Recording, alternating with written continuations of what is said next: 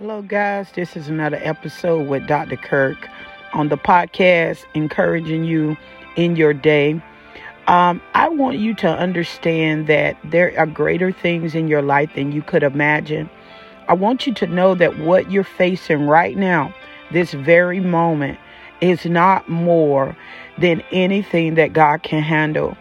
There are things in your life that will be challenges.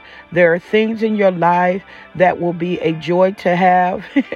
There are things in your life you will pray away because you don't want to deal with them. But I want to encourage you today to trust in the Lord with all your heart. Yes, today's podcast is about trust. Do you really trust that who God has in your life is there to encourage you and bless your life? Do you really trust that God has a plan for you? As the word of God says in Jeremiah 29:11, do you really trust that he have you, as John says, in the palm of his hand, and no evil can come, and no enemy can pluck you out? Do you really trust? Ask yourself that.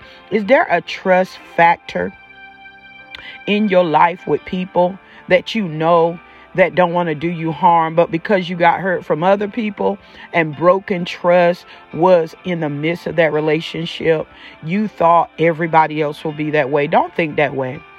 There are people that care. There are people that want to see the best things in life for you happen.